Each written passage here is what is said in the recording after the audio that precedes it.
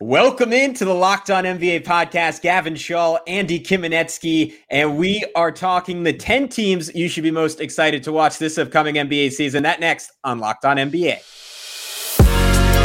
You are Locked On NBA, your daily NBA podcast. Part of the Locked On Podcast Network, your team every day.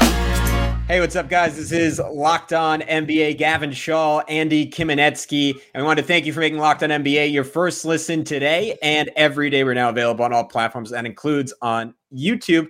And for your second listen, maybe some Locked On Lakers, man. Big news. LeBron James re-signing for 2 years. Locked On Knicks, not so much going on, but who knows, any day could be the day that Donovan Mitchell is finally traded. If you didn't get it from that little plug, I'm Gavin Shaw, the host of the Locked On Knicks podcast. He is Andy Kiminetsky, the host of the Locked On Lakers podcast. And Andy, this is spur of the moment because there's nothing going on in the NBA world right now, but I figured we'd steal a trope from Bill Simmons and Zach Lowe, rank the 10 teams we're most excited to watch next season. So I'll throw that right over to you. Who is your number 10 team that you are excited to watch next season? Yeah, first of all, shout out to both of those guys for for the conceit that we are blatantly paying homage to, we will say right now. That's a good word for steal. That's a good word. But it sounds much more dignified. At the risk of sounding like a homer, I'm going with the Lakers at number 10, and I've got them only at 10 out of, I guess, acknowledgement that last season was, and take my word for this because I saw the whole freaking thing, they were unwatchable last year. And there is a chance that if things go sideways like they did last season, they could be just as unwatchable this year, because even though the roster is younger, they're built, at least in theory, to play a much more exciting up and down brand of basketball that Darvin Ham has said that they want to play and that the Lakers actually played when they won that 2020 championship. You don't know exactly how it's going to work until you see it. You don't know if Russell Westbrook is going to be on this team. But that said, LeBron and AD, if healthy and available, they are always going to be worth watching in and of themselves. And be honest, even all you haters out there, you want to see what the Lakers are going to do. You know that you do. Just admit it.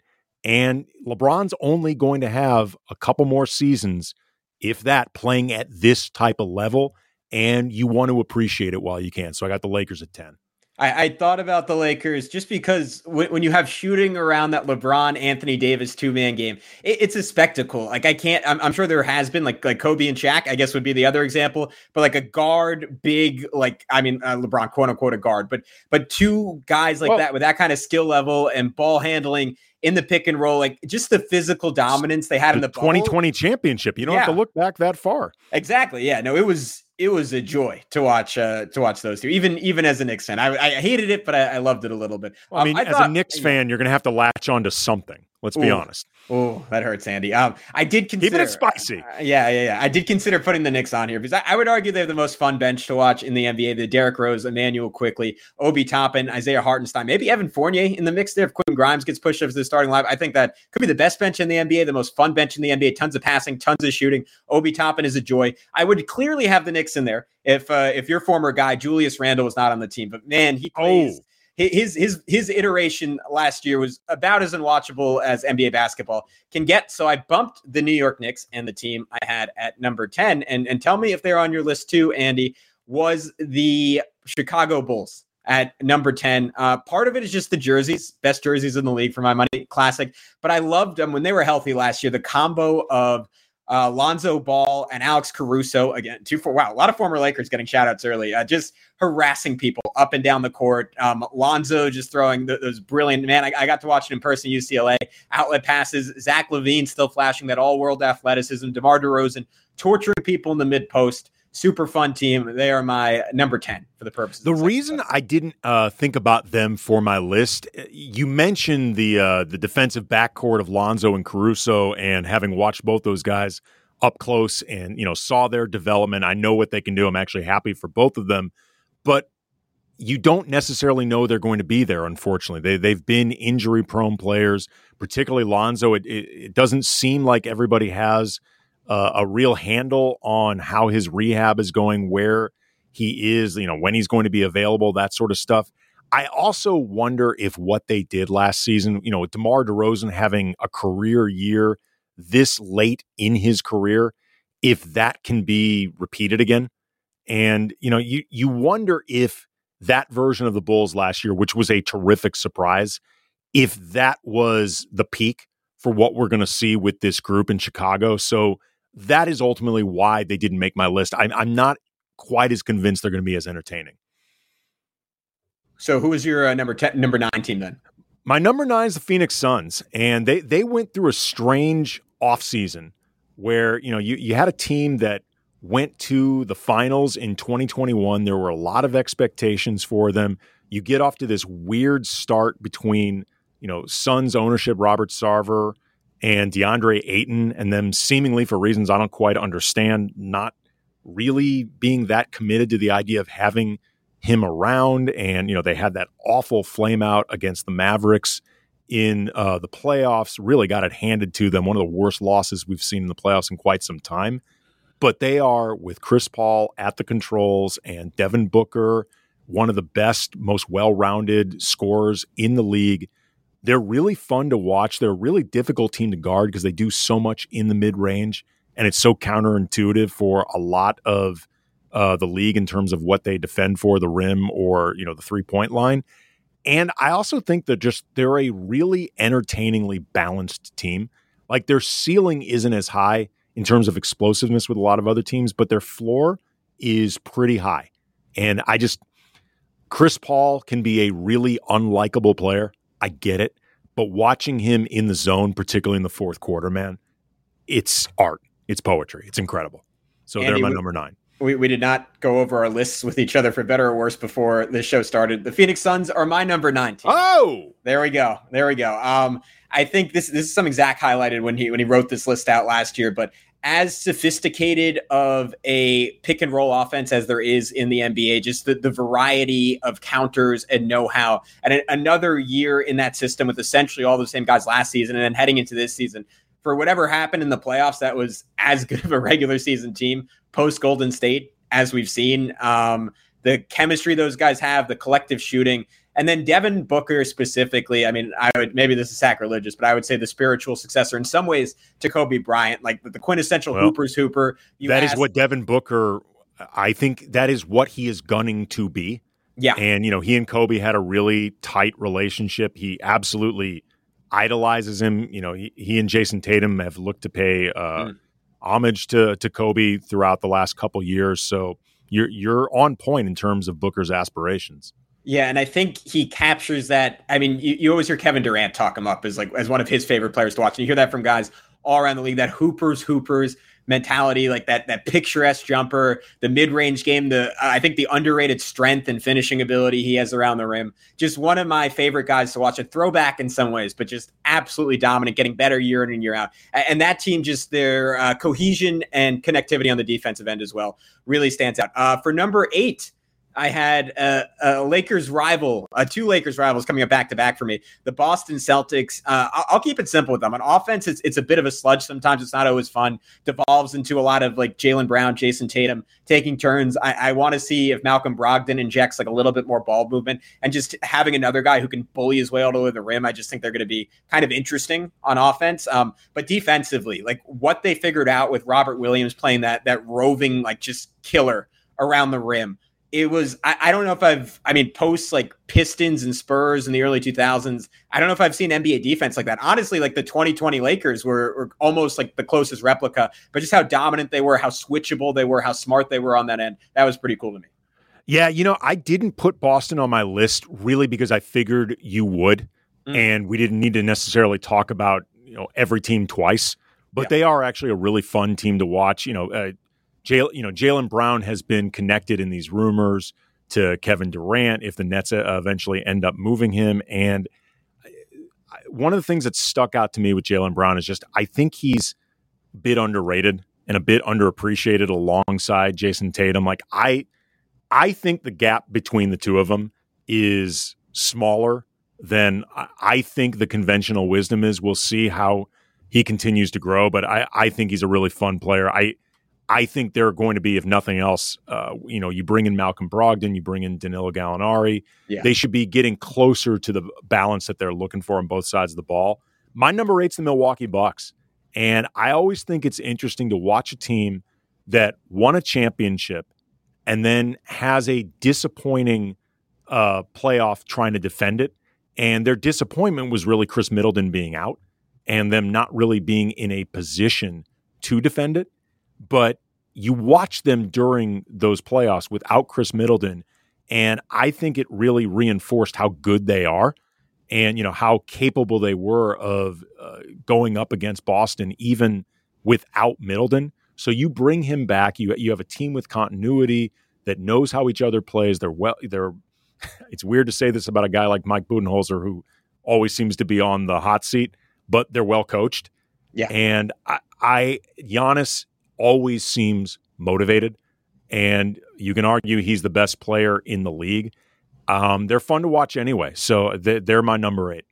They were in heavy consideration for me, ultimately kept them off. And that's hard to say, right? Because Giannis is top 3 to 5 most watchable. Like he's the freak. He does stuff that no one else in the universe has ever dreamed of doing. To me, this is a weird name to bring up in this conversation, but if they can get Joe Ingles back healthy and like running at full speed, I think he can add an element in terms of both the shooting that they sometimes lack on the perimeter, but also just in his ability to make that like brilliant killer, like 2 passes ahead swing. And when Giannis breaks down a defense and you have someone like Drew Holiday gives them that a little bit, but they don't have a lot of guys with that high IQ. Like I think Holiday, Ingles, and Giannis all together could make some magic. To your point, Middleton just raining fire, Brook Lopez bombing threes, just hobbling around the rim on the other end. It's a fun group for sure. I want to continue this conversation because I have another hated enemy of the Los Angeles Lakers to get you fired up, Andy. But first, I want to tell everyone about betonline.net. They are the fastest and easiest way to check in on all your betting needs. You can find all your favorite sports and events at the #1 online source for odds, lines, and games. You can find reviews and news of every league, including Major League Baseball, NFL, NBA, NHL, combat sports, esports, and even golf. BetOnline continues to be the top online resource for all your sports wagering information. From live in-game betting, scores, and podcasts, they have you covered. And they have you covered, Andy, I need your ears to perk up for this one. Bronny James, both where he will commit to college, staying local at UCLA, are the favorites, but also the odds on LeBron and Bronny playing an NBA game together on the same team. Yes is plus 250. No is minus 400. Do you think that's going to happen? You want to talk about your futures bet, by the way? This is a bet for, I believe, 3 years in the future. Yep. 2 to 3 years in the future, you are putting on a bet. That is how much BetOnline covers everything. You are betting into the future, my friends. Wow. I got tingles, man. It's crazy. Head to BetOnline today if you want that feeling too, or use your mobile device to learn more about the action happening today. BetOnline, it's where the game starts. And we are back on Locked On NBA. We're paying homage. There's a lot of ways you could say that word. It gets pronounced all sorts of ways. Yeah, I'm never really sure what it is. I think I just covered the spectrum. All right, my number 7 team, not initially on my list, but after some sitting, some pondering, I threw them in there. The Los Angeles Clippers, just because I think Ty Lue is brilliant. I like one of the better this sounds weird, like when you say game to game coaches, because that just means like one of the better coaches. But like in a playoff series, his ability to throw adjustment after adjustment after adjustment out there, and the fact that Steve Ballmer is willing to pay for him to have the most versatile roster in the NBA. I mean, just crazy switchability. Just an embarrassment of riches when you have guys like Powell, Robert Covington, Nicholas Batum, John Wall, Reggie Jackson, BJ Boston, who I really like as a young guy, as your 11th man. I'm interested to see John Wall playing full-time for basically the first time in, I think, 4 seasons now. I'm wondering if he's anything left, any verve. I want to see what Kawhi has coming off that injury. Just him and Paul George punishing people in the half court. Terrence Mann, we remember that game against the Jazz, him raining threes. To me, it's just such a flexible, interesting, weird team that is also an NBA championship contender. And the meeting of those two things is what creates some intrigue for me. I did not put them on my list, Gavin, purely because given the injury issues they've had over the last few years and that we haven't seen this group as the Clippers have envisioned them, and even as somebody who, covers the Lakers, roots for the Lakers, in my real life, I was rooting for them well before I ever had this as a job. I respect competition. I respect what the Clippers are, and I want to see really good teams. That at the end of the day, I'm a basketball fan, so I want to see that. I almost felt like, or it didn't even almost, I did feel like, and ultimately did omit them because it felt like putting them on this list was like jinxing them, like in terms of I'm already projecting them to be healthy and this version of themselves that we've never seen them be. So I'm a superstitious sort, so I left them out, but they could be really, really good. And I hope they are, because again, I want to see the most competitive version of the league, and that would include them. My number 7 is the Warriors. I mean, they're at this point, I don't have them higher almost because I've seen so much of them that it feels like you know what you're going to get. But then I start feeling spoiled when I say that. Like you sound like a basketball brat, because at the end of the day, defense at that type of level across a whole team, or the offense that's run through Draymond Green, or the shooting that you get with, forget Steph, Clay, or Andrew Wiggins last season, which was just an incredibly fun story. And then thinking about the young guys, like what they're going to get from Moses Moody. What are they going to get from Jonathan Kuminga? Is Jonathan Weissman actually going to be on the court? I feel like I'm actually making an argument for putting them higher than I actually have them right now, but they came in at 7 and they're always just a joy to watch. I have them a bit higher. I will not spoil where. My number 6 team. This is a weird one. I'm going to be slightly surprised if you have them on here too. But for me, for my type of basketball, I guess this is the qualifiers. This only applies the first 60 games of the season because they won't play anyone the final 22. But it's the Oklahoma City Thunder. I just think there's a lot of weirdness going on there that I am very much into. Chet Holmgren. I can't remember being as intrigued about a rookie coming to the NBA. Maybe Zion was similar, but such a weird, abnormal body type for someone picked that high. An interesting game with like his handle, his shooting, his ability to protect the rim. I'm intrigued to see if he's getting bullied or if it just translates right away in terms of what he can do on the defensive end. To me, Josh Giddey is already about as smart of a passer as we have in the league. Just a savant. Like everyone remembers like that sick, I think it was a game-winning inbounds play that he had where he just like lopped a pass like 30-something feet straight to the rim off of eye contact. SGA, as creative and weird and different as any superstar we've had in recent basketball history, but seemingly only getting better year after year. And then you got Poku, man. You got Poku in the mix. There's no one like Poku, like not even in a basketball sense, just on planet Earth. So if he's any better, if he's any more in the mix, and just a ton of young guys that kind of can plug and play and fill different roles. And I think they're exceptionally well coached. So next season, as long as those guys are all playing, they're going to be fun to watch. Not only do I feel that isn't crazy, Gavin, they're my number 5. Oh, I had OKC as number 5. I actually think they're a sleeper play-in team. Like I think like they're with the way that they hoard picks and the fact that they're so young, they're always thought of as a team that eventually will be tanking, or at least they have been the last few years, certainly in the post-Westbrook era. I actually think they're not going to be tanking this whole year. Because once you've got Chet Holmgren, you've had Shai Gilgeous-Alexander doing this for a few years, you want to start getting these guys around winning, but I also think they're just too good for it. I think they are going to be too good of a team to be looking to lose games. They also have 70 billion picks. They don't need another one. I think they're not going to be a contending team, but I actually think they're going to be competitive. I think they're going to be entertaining. My 6 is kind of a team along these lines as well, ahead of them, but the Cleveland Cavaliers are my number 6. They're a really fun young foundation. They get after it defensively, which is unusual for a young team, but Evan Mobley and Jared Allen, the way that they're able to provide that back line defensively and really lay a foundation for the rest of the team. Darius Garland obviously took a big step moving forward, but curious to see how Colin Sexton, who I am presuming is going to be on the team next year, they'll figure out something for him to return. They're no longer a sleeper team or anything like that, but I'm really curious to see the steps they take forward next season. Either way, they were a lot of fun to watch last year. They were my number 11. They were my first cut. And when I noticed it, I was like, oh man, I still want to find a way to talk about the Cavs. So I'm thrilled that you brought them up. Again, love the weirdness of the two big, like you don't see 2 7-footers playing together very often. And if you do, or with Markkanen. Markkanen, right? 3 7-footers, something 3 7-footers at times. I mean, that is as weird gets. And I'm so fascinated how all the pieces fit. Like if Sexton is back there, like off the bench, you're trying to fit in Sexton, you're trying to fit in Isaac Okoro, who people forget was a top 5 pick just 2 years ago. You're trying to fit in Kevin Love, who's by and large spectacular for them. He was getting like distant, like all-star, like interest. Like does he have to be in that conversation when he was just bombing 3 after 3? They're somehow better every time Dean Wade fights his way onto the floor. Garland is a genius. They were playing their best basketball. Ricky Rubio got hurt. He's coming back. He is just an absolute savant. Like, I mean, going back like 14 years at this point when he was a 17-year-old in the Spanish national team. I don't know if I've been as excited about a prospect as when he was matching up with Chris Paul, who was like 10 years older than him. Man, oh man, you could list guy after guy after guy on that team. And to your point, I don't know, did you see that viral clip of Sexton playing defense in some like random league?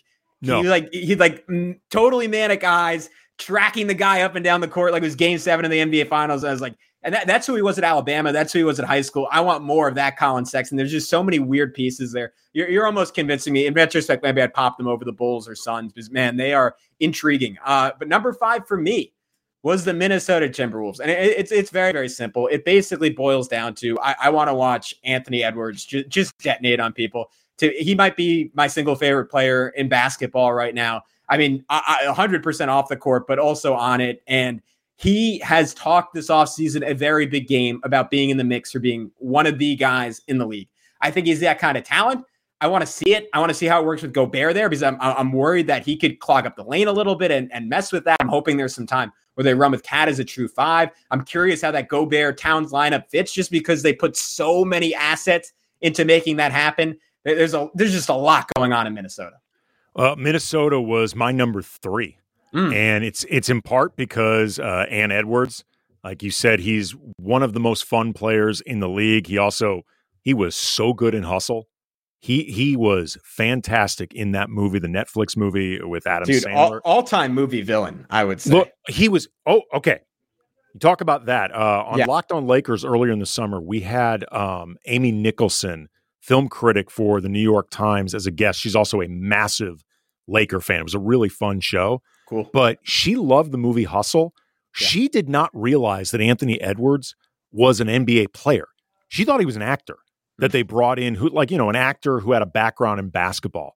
And she was blown away when she found out that he actually was a basketball player and maybe a part-time actor, maybe a one-time actor, whatever. But either way, that charisma and also the confidence to lean so far into playing a really unlikable guy that they never redeem at the end.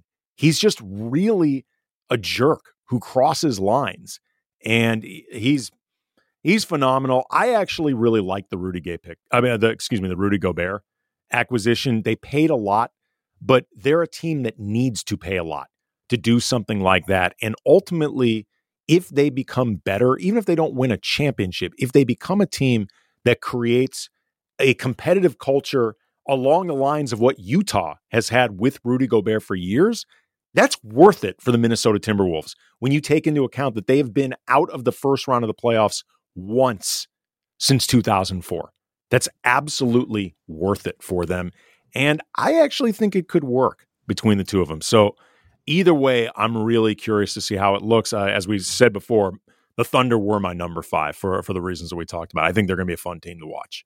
Yeah, I just want to see how it looks on offense with Gobert. Defensively, that's like him and Jalen McDaniels, who's just a menace and getting better. And I think there was a reason Minnesota was celebrating keeping that guy in the trade. I could see him taking another step and being interesting. And the fact that Edwards, second half of last year, still, like, as we saw in the playoffs, had some real issues off the ball. But on the ball, man, like when he was locked in, like one of the better perimeter defenders in all of basketball, like it's just an interesting group. And it's kind of on Cat to take that next step if they are going to be like credible Western Conference contenders, but they're, to your point, either way, they're going to be fun to watch.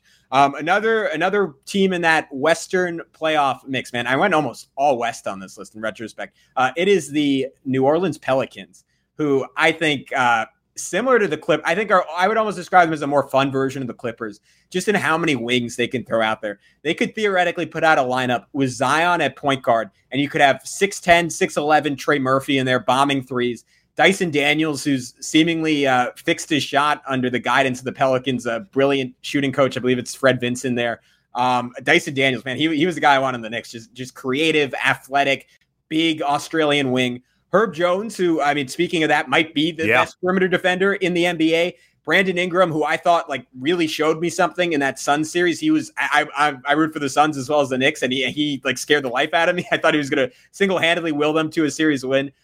More points Zion, more Zion rolling to the rim. I don't care. Zion is, if he can, I mean, it's kind of what you said about the Clippers. If health is the big if, but if he can stay healthy, like the dude, like, I don't know if I've ever had a player where every single night, if I didn't catch the Pelicans game, I would Google their highlights the next day. That was Zion for me. The 82 times he's been on the court in his career. It's been far too few, but he is as fun as it gets. I think that team is weird. I think they're well coached, and I think they have a chance to be really good if it all clicks. Pelicans are my number 4. That's exactly where I had them. Like you, I'm intrigued to see how Zion fits into this new mix that clearly got a jolt by bringing in CJ McCollum, who, you know, may not be a true superstar level player, even if he's paid at that level, but he's a really good player who I think is a very good leader and something that this team needed along those lines with so many young core players. I'm a massive Brandon Ingram fan. I've been a massive fan of his ever since he was a rookie with the Lakers, and a lot of people were down on him. If you watched Brandon Ingram play game in, game out like I did, you would see the signs of where he is right now, and it's not surprising at all. And I think they're going to be real, like you said, they're kind of weird and they're going to be interesting to watch, but they also seem like a team that feels like they've arrived, but not in a cocky way, like in a way that's almost like reassuring to themselves. We've been through so much bleep along the way, and we're here. And if we get this guy Zion back and we can find ways to create some momentum moving forward, we're going to be a team that nobody wants to see. So I'm really curious to see if they can keep everybody on the court together and what it looks like. But at the very least, I think they could be a team that's fun to watch. And if you're a diehard Pelicans fan, just think of the emotional swings over the last decade plus. You get Chris Paul, probably top 30 player all time, generational point guard, and you're like, oh wow, I'm going to get to watch this dude his whole career. Doesn't happen, blows up. You get Anthony Davis, possible top 30, 40, 50 guy all time. That's all, folks. Yeah.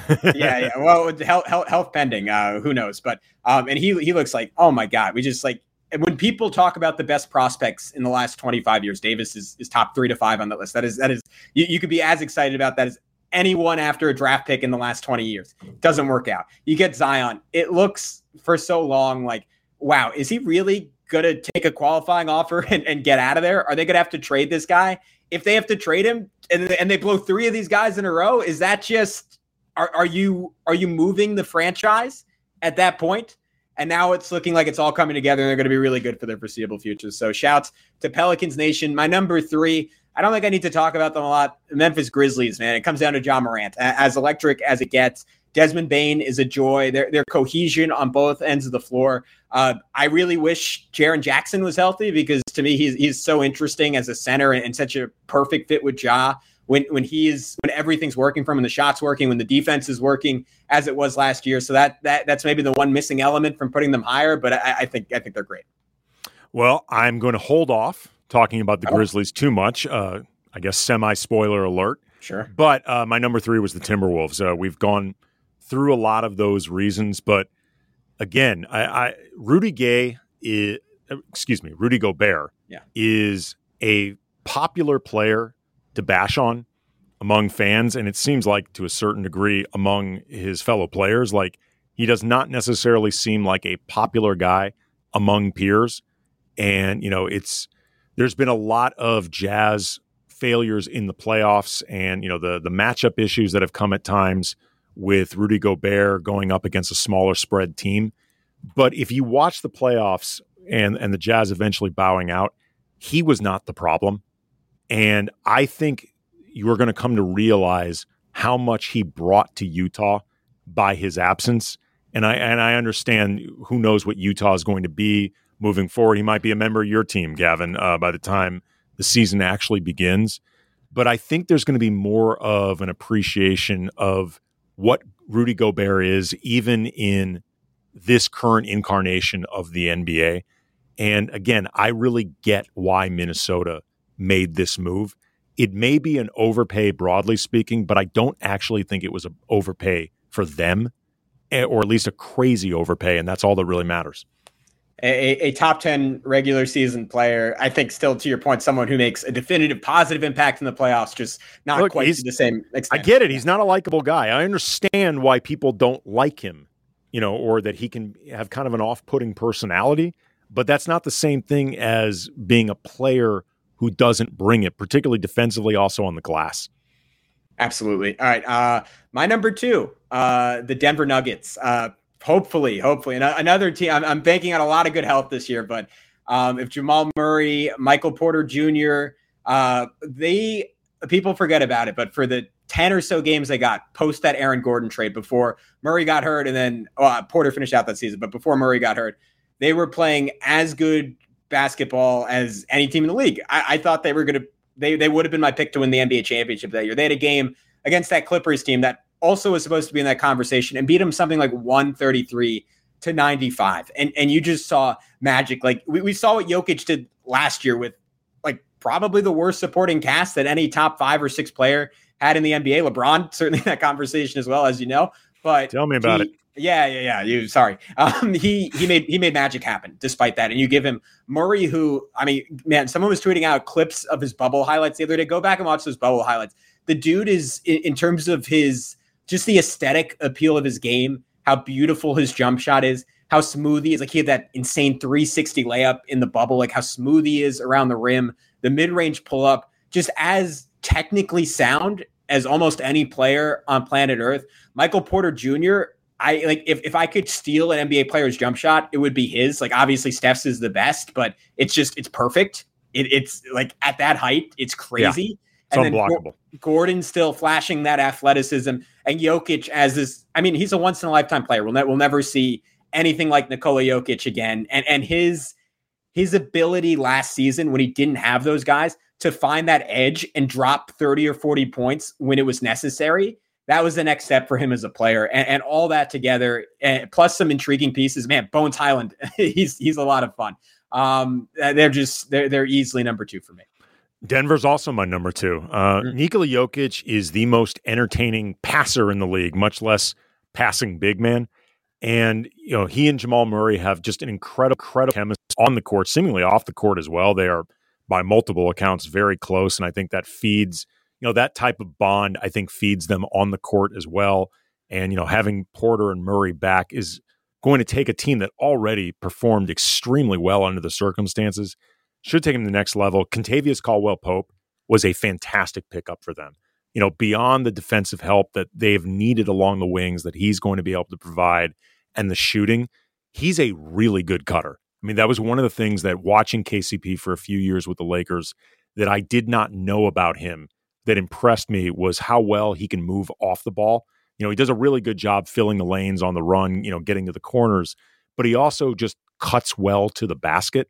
And a guy like Jokic is going to be able to find him every single time. Also, Bruce Brown is a really nice pickup for them as well, particularly for a team that has needed more help defensively. And Bruce Brown, you can deploy him in a lot of different ways defensively. Like he's one of those guys that as long as his offense is good enough, the different ways that he can help you defensively, I think especially for a team like Denver that has a lot of different combinations that they can play with, he was frankly somebody that I really wanted the Lakers to pick up in free agency. I was hoping he could be their mid-level guy, assuming I was surprised he was actually available at that price. But either way, man, Denver's a lot of fun to watch. They should be ranked this high. My number 1 team, you already mentioned them, the Golden State Warriors. I'm not tired of it yet. I mean, Steph is the greatest show on earth. Was, despite the inconsistency, incredible having Klay Thompson back, both the human being and the flamethrower of a shooter.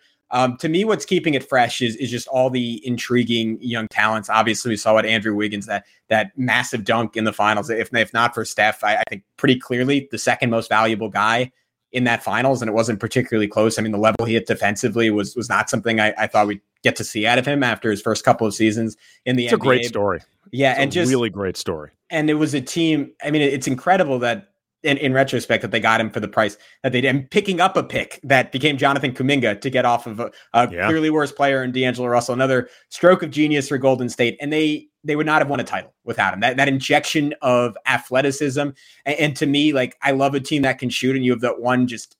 I mean, Wiggins is a shooter in his own right, but that one hyper athlete around him, I'm looking for Kuminga to play that role in bench units for them, like him playing off of Jordan Poole, taking another step forward. Like, I'm so intrigued by what he could be. James Wiseman is a real wild card, but again, they've never had that type of rim runner with Steph, and the way Steph contorts a basketball court, having that type of athleticism speeding towards the rim. I mean, he made JaVale McGee look like an all-star for stretches in NBA finals in the past. Having a better version of that, even if that's all Wiseman ends up becoming, could be great. DiVincenzo, I think a perfect fit around those guys. So to me, that is my team. But Andy, just by process of elimination, are we going to talk about their Western Conference semifinals opponent right now? The Memphis Grizzlies. Is that who you're referring to? That is who I'm referring to. Yep. Ja Morant is by far my favorite young player in the league. I've been in love with him as a player since his rookie season. Just his style, his personality, the leadership that he has at such a precocious young age, the fearlessness, like and the groundedness in being all of that. Like, he is the perfect star for a guy like Memphis. Like, every team does this, but I see it all the time with Laker fans. They'll tweet a highlight of him and have like #FutureLaker. I've said to them, I don't want him to leave Memphis. Like, I want him to be with that organization his entire career. Don't get me wrong. If he ended up a Laker, I'll take him. But I think it's actually more awesome if he ends up, because he's just a perfect fit for those guys. He's from, that, broadly speaking, that region himself. I think he's got a mentality and sort of a outlook that meshes really well with that organization. And then you look at that supporting cast around him. Jaren Jackson Jr., when healthy, is a defensive player of the year or all defense team caliber player.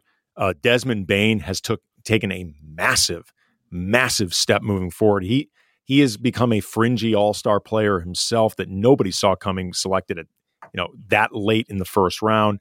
Dylan Brooks, Brandon Clark, Steven Adams. I mean, it's a really, really well-constructed roster that is coached so well by Taylor Jenkins. Like, I remember when Memphis hired him, I had no idea who he was. Yeah. And then I saw him for the first time. Like, he looks like an accountant. Like, he does not look like somebody who'd be coaching NBA basketball. He's been fantastic. Like, his ability to take a young group and put them all on the same page in a way that they have been capable of playing together and then evolving together. And then especially gets accelerated, again, having Ja, who I can't say enough great things about.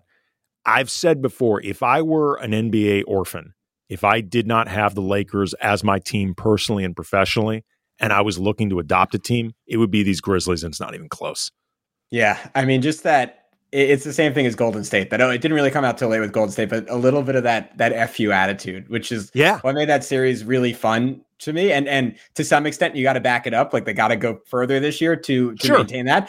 But Ja earns it every time he's on the court. And the fact that more so when Jackson is healthy, but similar to the Clippers, they just have an answer for everything. They're like, oh, you're going to go with this? We'll pull John Conchar off our bench. Last year was DeAnthony Melton coming in, and like he was one of my favorite like niche weird guys in the NBA with how he was a good pickup for Philly. He was a really good pickup. Fantastic. Yeah. And just it felt like they always have an answer to everything. I mean, the way Brandon Clark just dominates around the rim. I mean, that's what killed Minnesota. Clark. The offensive rebounding, that might have been part of the reason they went out and got Gobert. They're like, we can't let that happen again. So it really is a team that is such perfect chemistry. And when you have a team like that, you just want a great point guard that can kind of like hit every note. It's like a conductor. And Morant plays that perfectly. So that is the conclusion of our League Pass rankings. Once again, shout out to Zach Lowe. Shout out to Bill Simmons. Shout out to our bosses for having us on Locked On NBA. Andy, before we go, can you tell everyone where they can find all your work? You can follow me and my brother, the co-host of Locked On Lakers, on Twitter at Cam Brothers. Obviously, go to Locked On Lakers wherever you get your podcast. Subscribe to the YouTube channel. We've got a very lively commenting section. Also, we've got a giveaway coming up with our sponsors, Doer. Great, most comfortable pants you will ever wear, Gavin. And we are doing a live show August 27th. If you happen to be in LA, 11 a.m. at the Doer store in Mid-City in LA on La Brea. But you can actually still be a part of the giveaway by sending us questions using the hashtag Doer, DUER show. So hit us up on Twitter or in the comments section, wherever. All right, I'm gonna shoot you something about Russell Westbrook getting rerouted to the Utah Jazz in a Donovan Mitchell trade. But if you want more Knicks takes, such as that one, you can check us out, me out at Locked On Knicks with not my brother, but a close friend, Alex Wolf, fantastic co-host. You can follow him at Alex Wolf, but check us out, Locked On Knicks, Knicks coverage, Lakers coverage every single day. And Locked On NBA, we'll be back in your feed on Monday. But until next time, be good, peace out, enjoy your week.